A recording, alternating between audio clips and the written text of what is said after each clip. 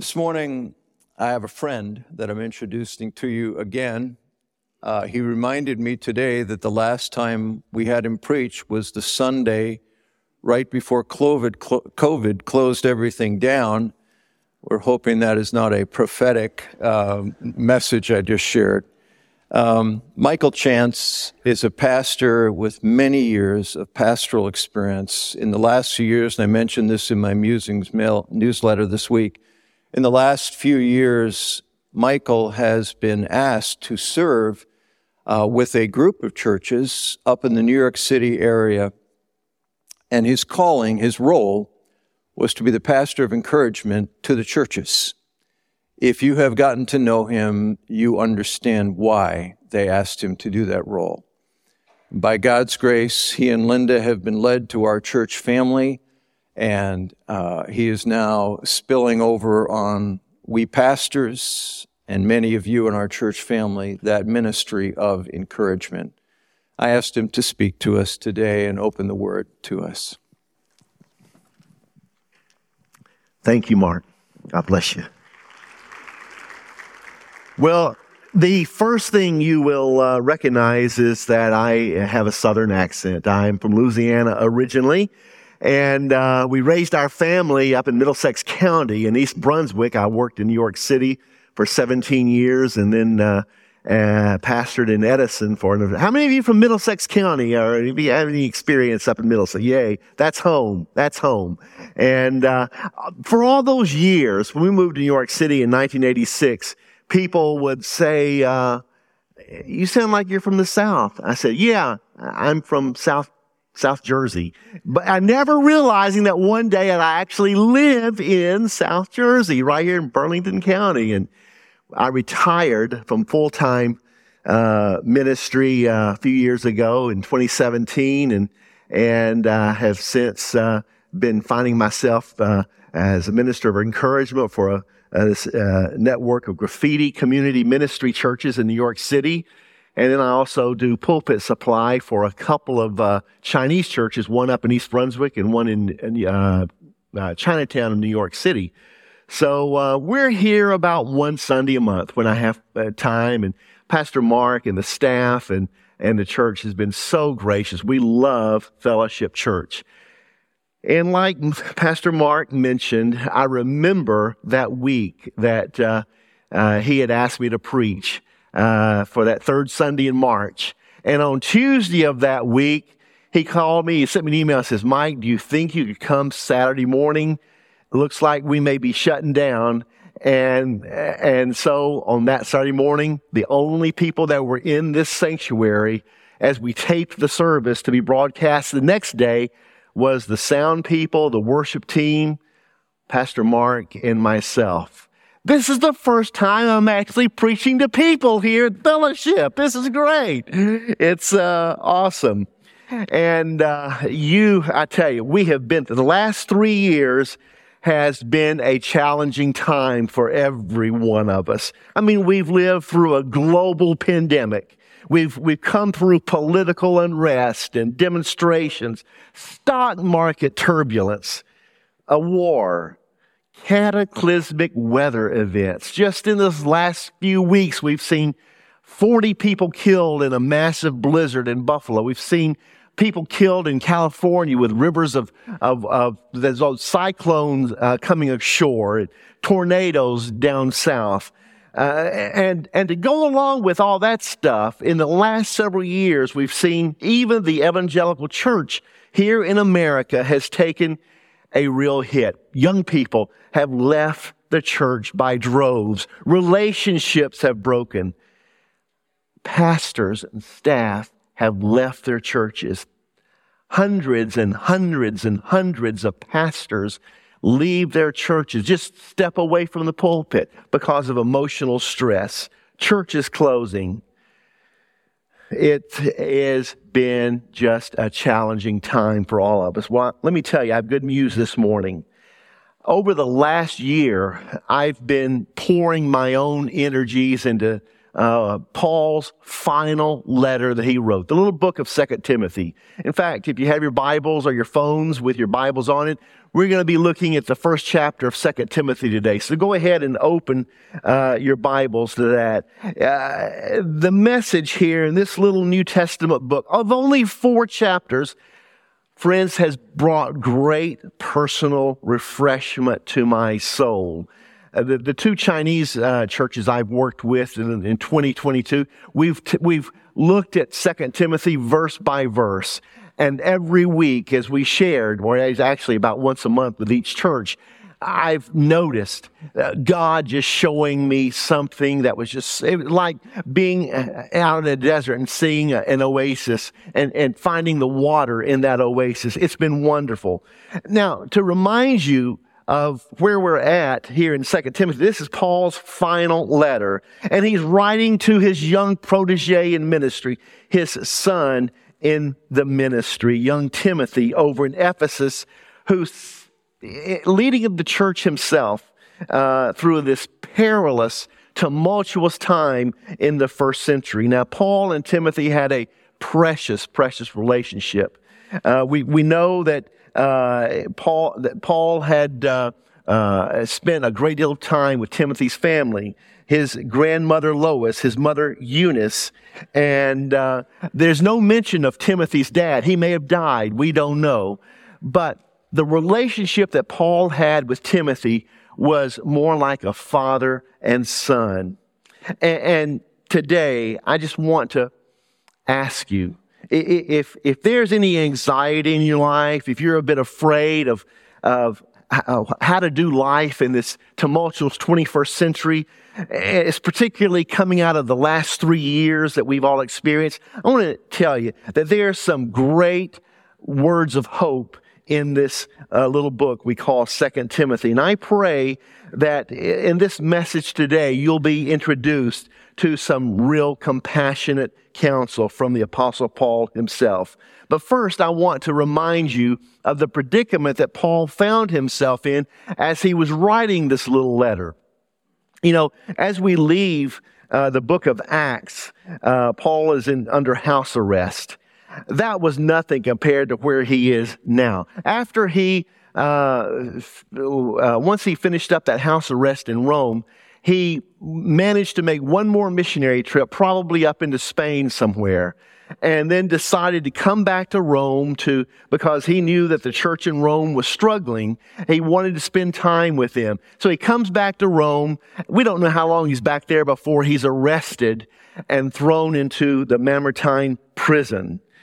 Caesar Nero has got the city of Rome during this time, about 66 AD, just in a state of complete upheaval. Now, let me tell you about Caesar Nero. He was a megalomaniac in every sense of the word, a narcissist from every perspective. He decided to rebuild Rome to match his own glory, so he decided to try to burn it down, and he blamed the believers. He blamed Christians. Some think that even Paul had an opportunity to talk to him at one point, and maybe because of that conversation and Nero being confronted with the claims of the gospel, and because of his nature refusing that, he went insane. We don't know, but Rome was in bad shape. The city was burning, and he was blaming it on Christians.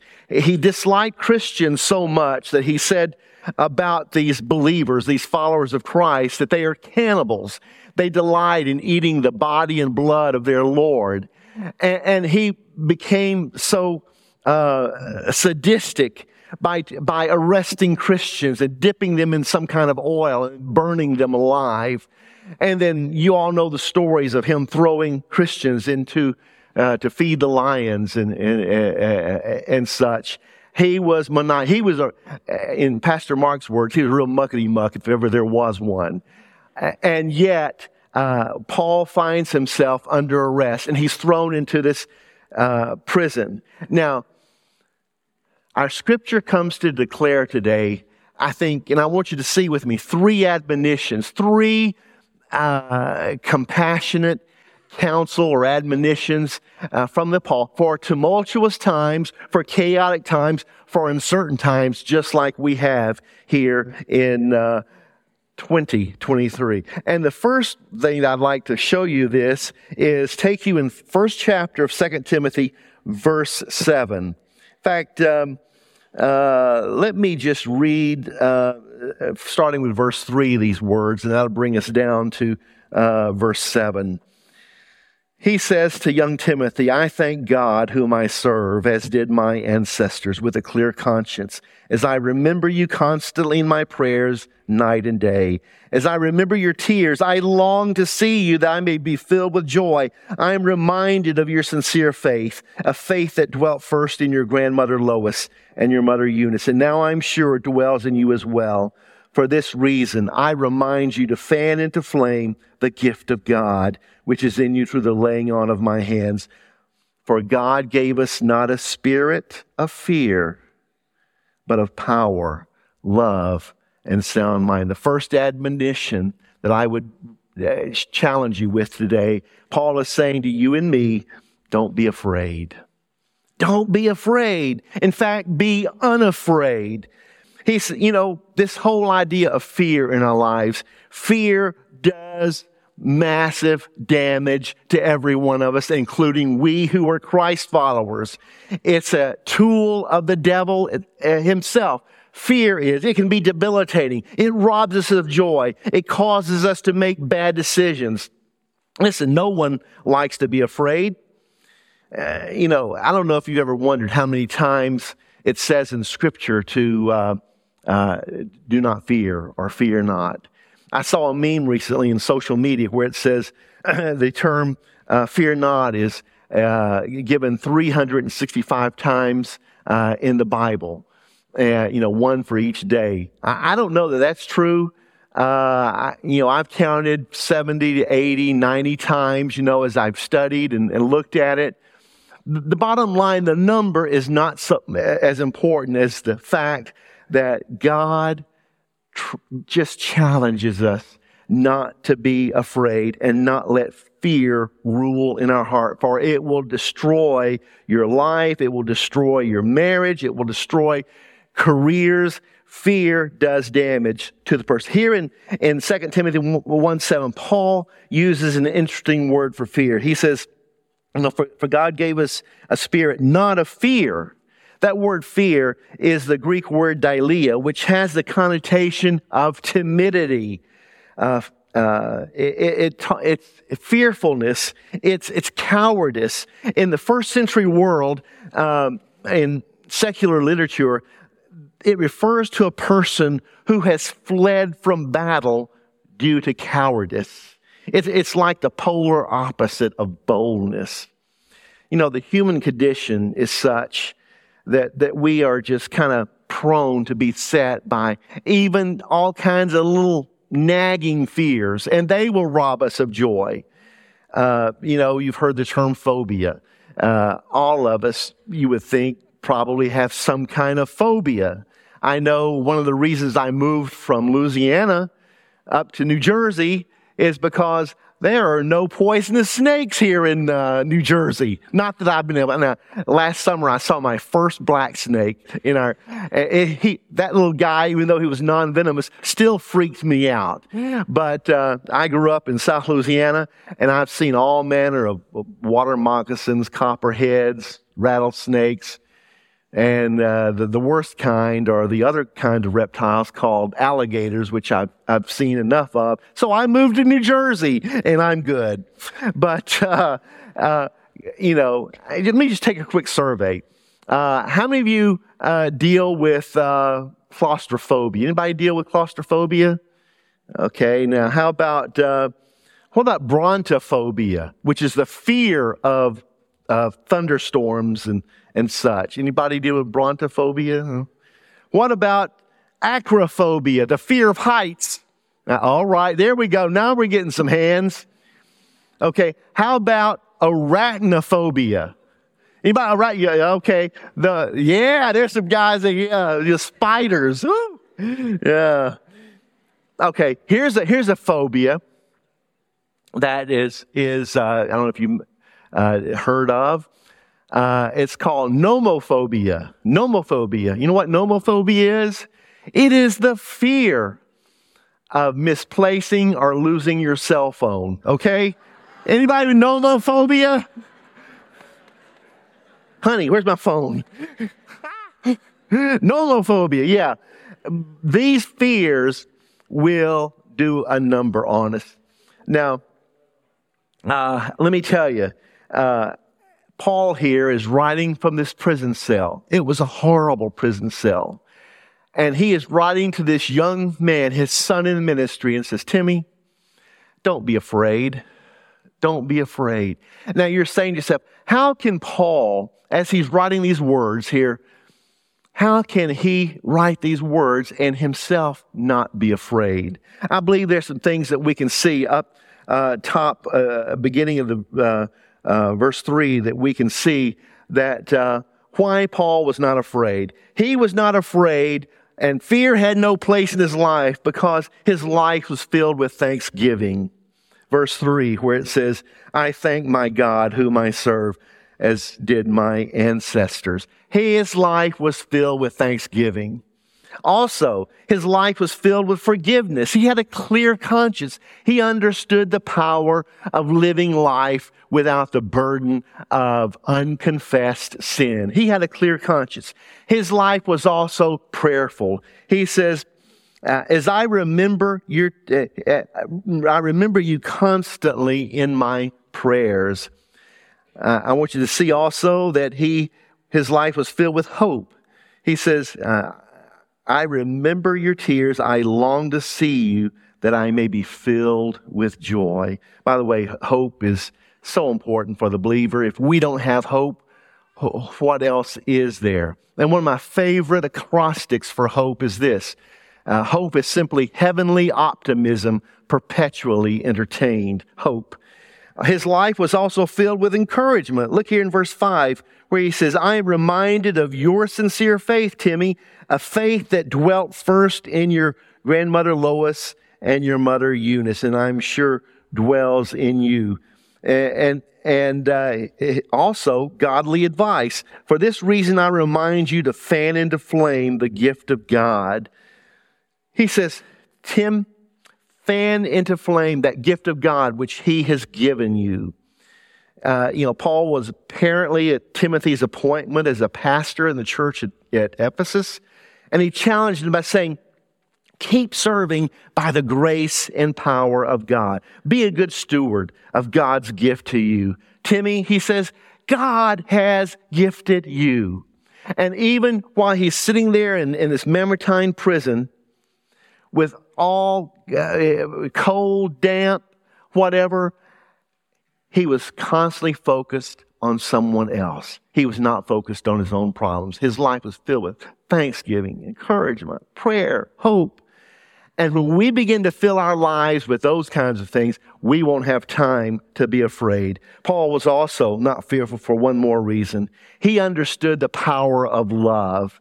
He understood and probably was fully cognizant of John's encouragement. As John, the beloved, wrote these words in his own letter, by this is love perfected with us, so that we may have confidence for the day of judgment. Because as he is, so are we also in the world. There is no fear in love, but perfect love casts out fear. Paul understood that what he was needed to be about was loving God and loving people. It's all about love. Love casts out fear. That's the first admonition today for us. Don't be afraid. Secondly, we are not to be ashamed. Look here at verse 8. Let me read some verses here in verse 8 through 12. Therefore, do not be ashamed of the testimony about our Lord, nor of me, his prisoner, but share in suffering for the gospel by the power of God, who saved us and called us to a holy calling, not because of our works, but because of his own purpose and grace, which he gave us in Christ Jesus before the ages began, and which now has been manifested through the appearing of our Savior Jesus Christ, who abolished death and brought life and immortality to light through the gospel, for which I was appointed a preacher and apostle and teacher, which is why I suffer as I do. But I am not ashamed, for I know whom I have believed, and I am convinced that he is able to guard until that day what has been entrusted to me. Don't be ashamed, folks. Be unashamed. To fully understand this, you need to know that this word shame it goes along with another word, honor. Honor and shame were considered together often in the first century. They were linked together as two pivotal values in the ancient world. They are polar extremes of each other. As nouns, honor approximates our ideas of esteem, respect, high regard, good reputation, while the word for shame means just the opposite. It connotes humiliation or loss of standing. The word here was also a euphemism for nakedness, as if one is brought to total embarrassment due to being unclothed. It's also so very interesting that it's a Hebrew word. It's this Hebrew word used in First Chronicles as a personal name, which means destroyed or in ruin. To be shamed was to be made in full view, to bring total embarrassment to someone. It's like the emperor with no clothes. He's been exposed. And Paul is saying to Timothy, I am not ashamed, so you don't need to be shamed. In fact, we're invited to even share in the suffering for the gospel by God's power. Last week I was preaching at a church, one of our graffiti churches in New York City, and this whole idea of suffering. By the way, I'm moving quickly because either I have to preach quickly, or you're going to have to listen a little bit faster because I'm running out of time. I got so much to share in this. He says here, he invites Timothy to share in the suffering. Last week I met Dimitri, a man almost 80 years of age, who is from Romania. And he sat there and told me about his prison experience. He got saved as a young man during the communist regime there in Romania. And he began preaching. He felt God calling him to preach. And he would preach freely until he was arrested and thrown into jail. You sit there and look at Dimitri, and he speaks broken English, but he's become a good friend. And his nose is all bent out of shape. And he said, I was beaten severely. I almost died several times in Romania. He said, in 1992, I made a return trip back to Romania to visit. And I sat down on a park bench, hadn't been in Romania, my home, very long, brought a bunch of newspapers. And the guy sat down next to me. And he said, you are Ian Kulvici. And Dimitri said, yes, that's my name. And Dimitri said, who are you? He said, don't you remember me? And then Dimitri said it dawned on him. Here he was a prison guard who had beaten him just ferociously. And this now man, a little over 80 years of age, looked at Dimitri and said, when I beat you, I saw a radiance in your face, in your body. You did not fight back. You did not cry. You just looked up at me with eyes of love. And Mr. Ian, I want to tell you that because of that, I recently became a Christian, and I'm looking for a Bible to read. And right there on that park bench in 1992, Dimitri gave him a Bible. But Dimitri could have been shamed when he was beaten so ferociously. When he was beaten up in the prison and just treated like trash, he said, I could have been very shameful, be ashamed of myself and my condition, but I chose not to be. I knew God was standing with me. You know, there is probably the greatest experimental scientist of all time was a guy by the name of Sir Michael Faraday. He was a British scientist who studied the electromagnetic field. And if the Nobel Prize had been available in the 19th century, he probably would have won about 8 different Nobel Prizes. But near his death, his co-worker and colleague, who was somewhat of a cynic, especially about faith, came to see Sir Michael. And Sir Michael was known to be able to, when he would have an idea or a speculation, he would want to run into the lab and prove it. And so his friend, trying to introduce some levity into the situation, came into Sir Michael's room and said, "Sir Michael, now what do you think? Do you have any speculations about death? What are your speculations now?" And Sir Michael Faraday was near death. It wasn't long before he was going to pass on. But he shared something pretty remarkable with this cynic. He looked up at him, his former co-worker, and he says this: "Speculations, man, I have none. I have certainties. I thank God that I don't rest my dying head upon speculations. For I know whom I've believed, and I am persuaded that he is able to keep that which I've committed unto him against that day." Don't be ashamed. Be unashamed. Third and final thing I want to share with you today, and I want to encourage you with this, is this: that we are not to be distracted or are distracted by the world, but be totally unhindered. I want you to see with me, starting in verse 15, some names of some folks and introduce you to one particular person.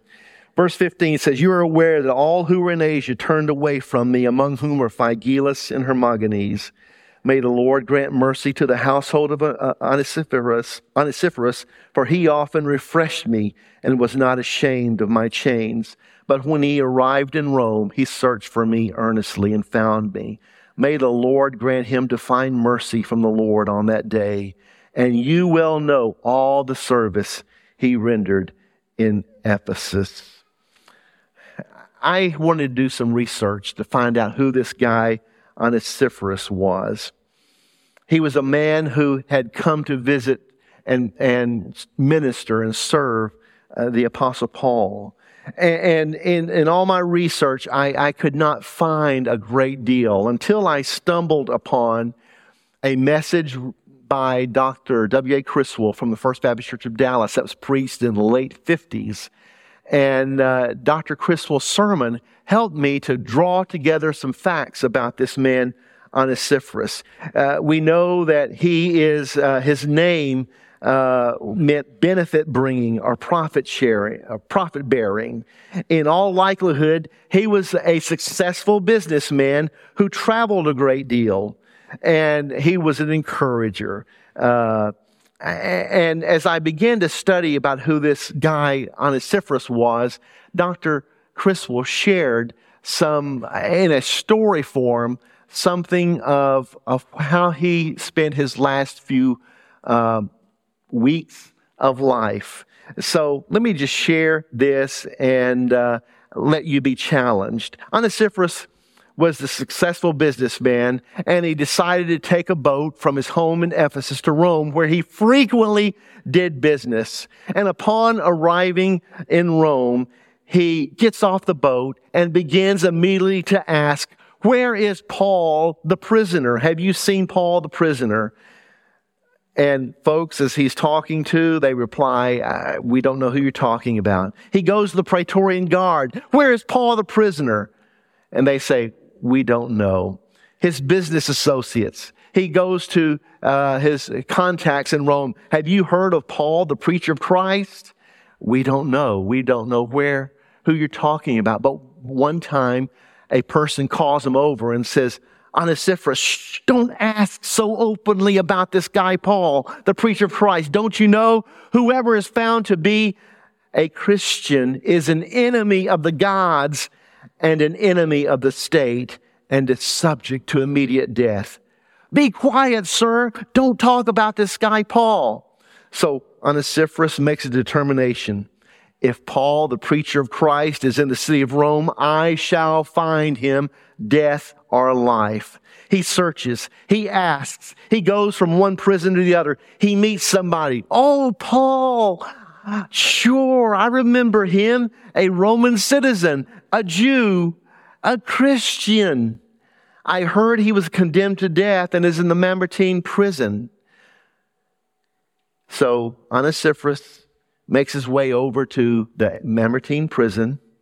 And you see, this prison is unlike any others. It's cut out of the solid rock on the Capitoline Hill.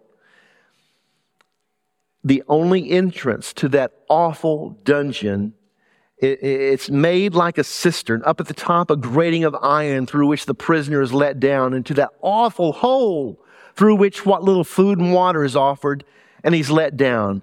Down inside that hole it's a stench. It's a horror. The only light that which can struggle through the iron grating, it comes in by precious small rays. And here he is. I found him. Onesiphorus says, there he is. There's my pastor. There's Paul.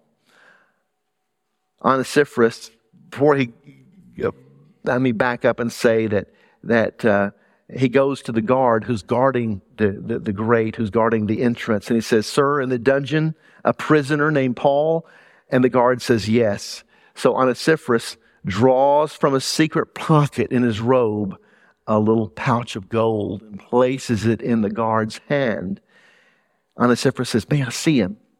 And the guard says, gold. Okay. Well, yes, this time you may. He goes in the iron grating. He lifts it away. He lets Onesiphorus down in the dungeon. He looks around, and there, chained to the solid rock, is Paul, the aged, the preacher of the gospel of the Son of God. And Paul lifts up his face, and there is his old friend Onesiphorus. Can you just imagine the sheer joy which overcomes Paul as he sees for the first time in a long time his good friend? And Onesiphorus falls into the arms of his dear friend, that wonderful embrace of long separated brothers. And we're reminded of Paul's words in his letter where he writes, Onesiphorus, he sought me out diligently, very diligently, and he found me, and he often refreshed me, for he was not ashamed of my chains. Onesiphorus comes back another day, and out of his pocket, a little bag of gold into the hand of the guard to see Paul. Okay, yes, one more time, you can see him. And he removes the iron grating, and Onesiphorus is let down into the stinking dungeon again. Look here, Paul, Onesiphorus says, I brought you some bread. I've got you some water so you can wash with. And I brought you a cloak. And look, I brought you a pen and some parchment. And the old and wearied apostle would then write, he often refreshed me. He helped me. He brought me something. Then one day, Onesiphorus was found out. A friend of Caesar Nero saw this businessman making his way to the Mamertine prison and seeing the transaction which took place between him and the guard. So he goes to his friend, a guy who's in charge of the prisons, and says, you want to make some money? There's a guy visiting Paul the preacher, and he's rich. He's a businessman. Let's arrest him, and then we can split his wealth. And so seeing an opportunity, they position themselves and wait until Onesiphorus comes. And sure enough, Onesiphorus shows up, makes the transaction with the guard, and Onesiphorus is arrested. Now, we have to guess, but probably he was executed the way that Christians are at that time. There was, there before the Roman court, one of Nero's corrupt judges arraigns him. He's declared a Christian, and the Roman judge asks him if he's a Christian. Onesiphorus says, I am. Are you a friend of Paul, the preacher of Christ? Sir, I am. And that ended the life of Onesiphorus, and his wealth and property may have been confiscated. And one day, Onesiphorus did not come to see Paul. And the next day, Onesiphorus did not come. And the next day, he didn't come. And Paul wondered and wondered. And somebody told him, was it Luke, the physician maybe? Was it the guard who heard? But somebody said, Onesiphorus has lost his life. And Paul, as though he didn't have trouble and sorrow enough, Paul picks up his pen and he writes these words, "The Lord give mercy to the household of Onesiphorus," back in Ephesus. "The Lord granted to him that he may find mercy of the Lord in that day." And when he closed the letter, the last salutation that he ever wrote was this: "Salute the household of Onesiphorus. For he was not ashamed of my chain, but when he was in Rome, he sought me out very diligently and found me. The Lord grant unto him that he may find mercy from the Lord in that day." Folks, I'd like to meet him one day and plan to meet Onesiphorus one day. I'd like to shake his hand. I'd like to bow my head in his presence, for he was totally undeterred, totally undistracted like others had been. That's what it is to be a follower of Christ. Totally undistracted by the things of the world. There were some, like in verse 15 of chapter 1, a very sad verse. "You are aware that all who are in Asia turned away from me, among whom are Phygellus and Hermogenes." Over in chapter 4, verse 9, "Do your best to come to me soon, for Demas, in love with the present world, has deserted me and gone to Thessalonica. Alexander the coppersmith did me great harm. The Lord will repay him according to his deeds." There were many that got distracted who had once been a part of the fellowship, but they got distracted by the tumult of the world, the chaos of the world, and the distractions of the world, but not Onesiphorus. He was totally undeterred. Today, I think we can learn from his example to be totally unafraid, be totally unashamed, and undistracted as we carry on the gospel of the Lord Jesus Christ and the good news of the kingdom. Would you join me in prayer? God, I thank you so much for the challenge today that in this crazy world we live in the 21st century, in this the wackiness of it, the tumult, the chaos, the uncertainty, that as followers of Christ, you give us the grace to be totally unafraid and unashamed and undistracted. Lord, today, may we go from here as people who are determined to live by your grace and mercy. Lord, we love you and we thank you for your presence among us this day. And now to the church, I say, go from here to love the Lord, enjoy him, and serve and be on mission as people totally unafraid, unashamed, and undistracted. Amen.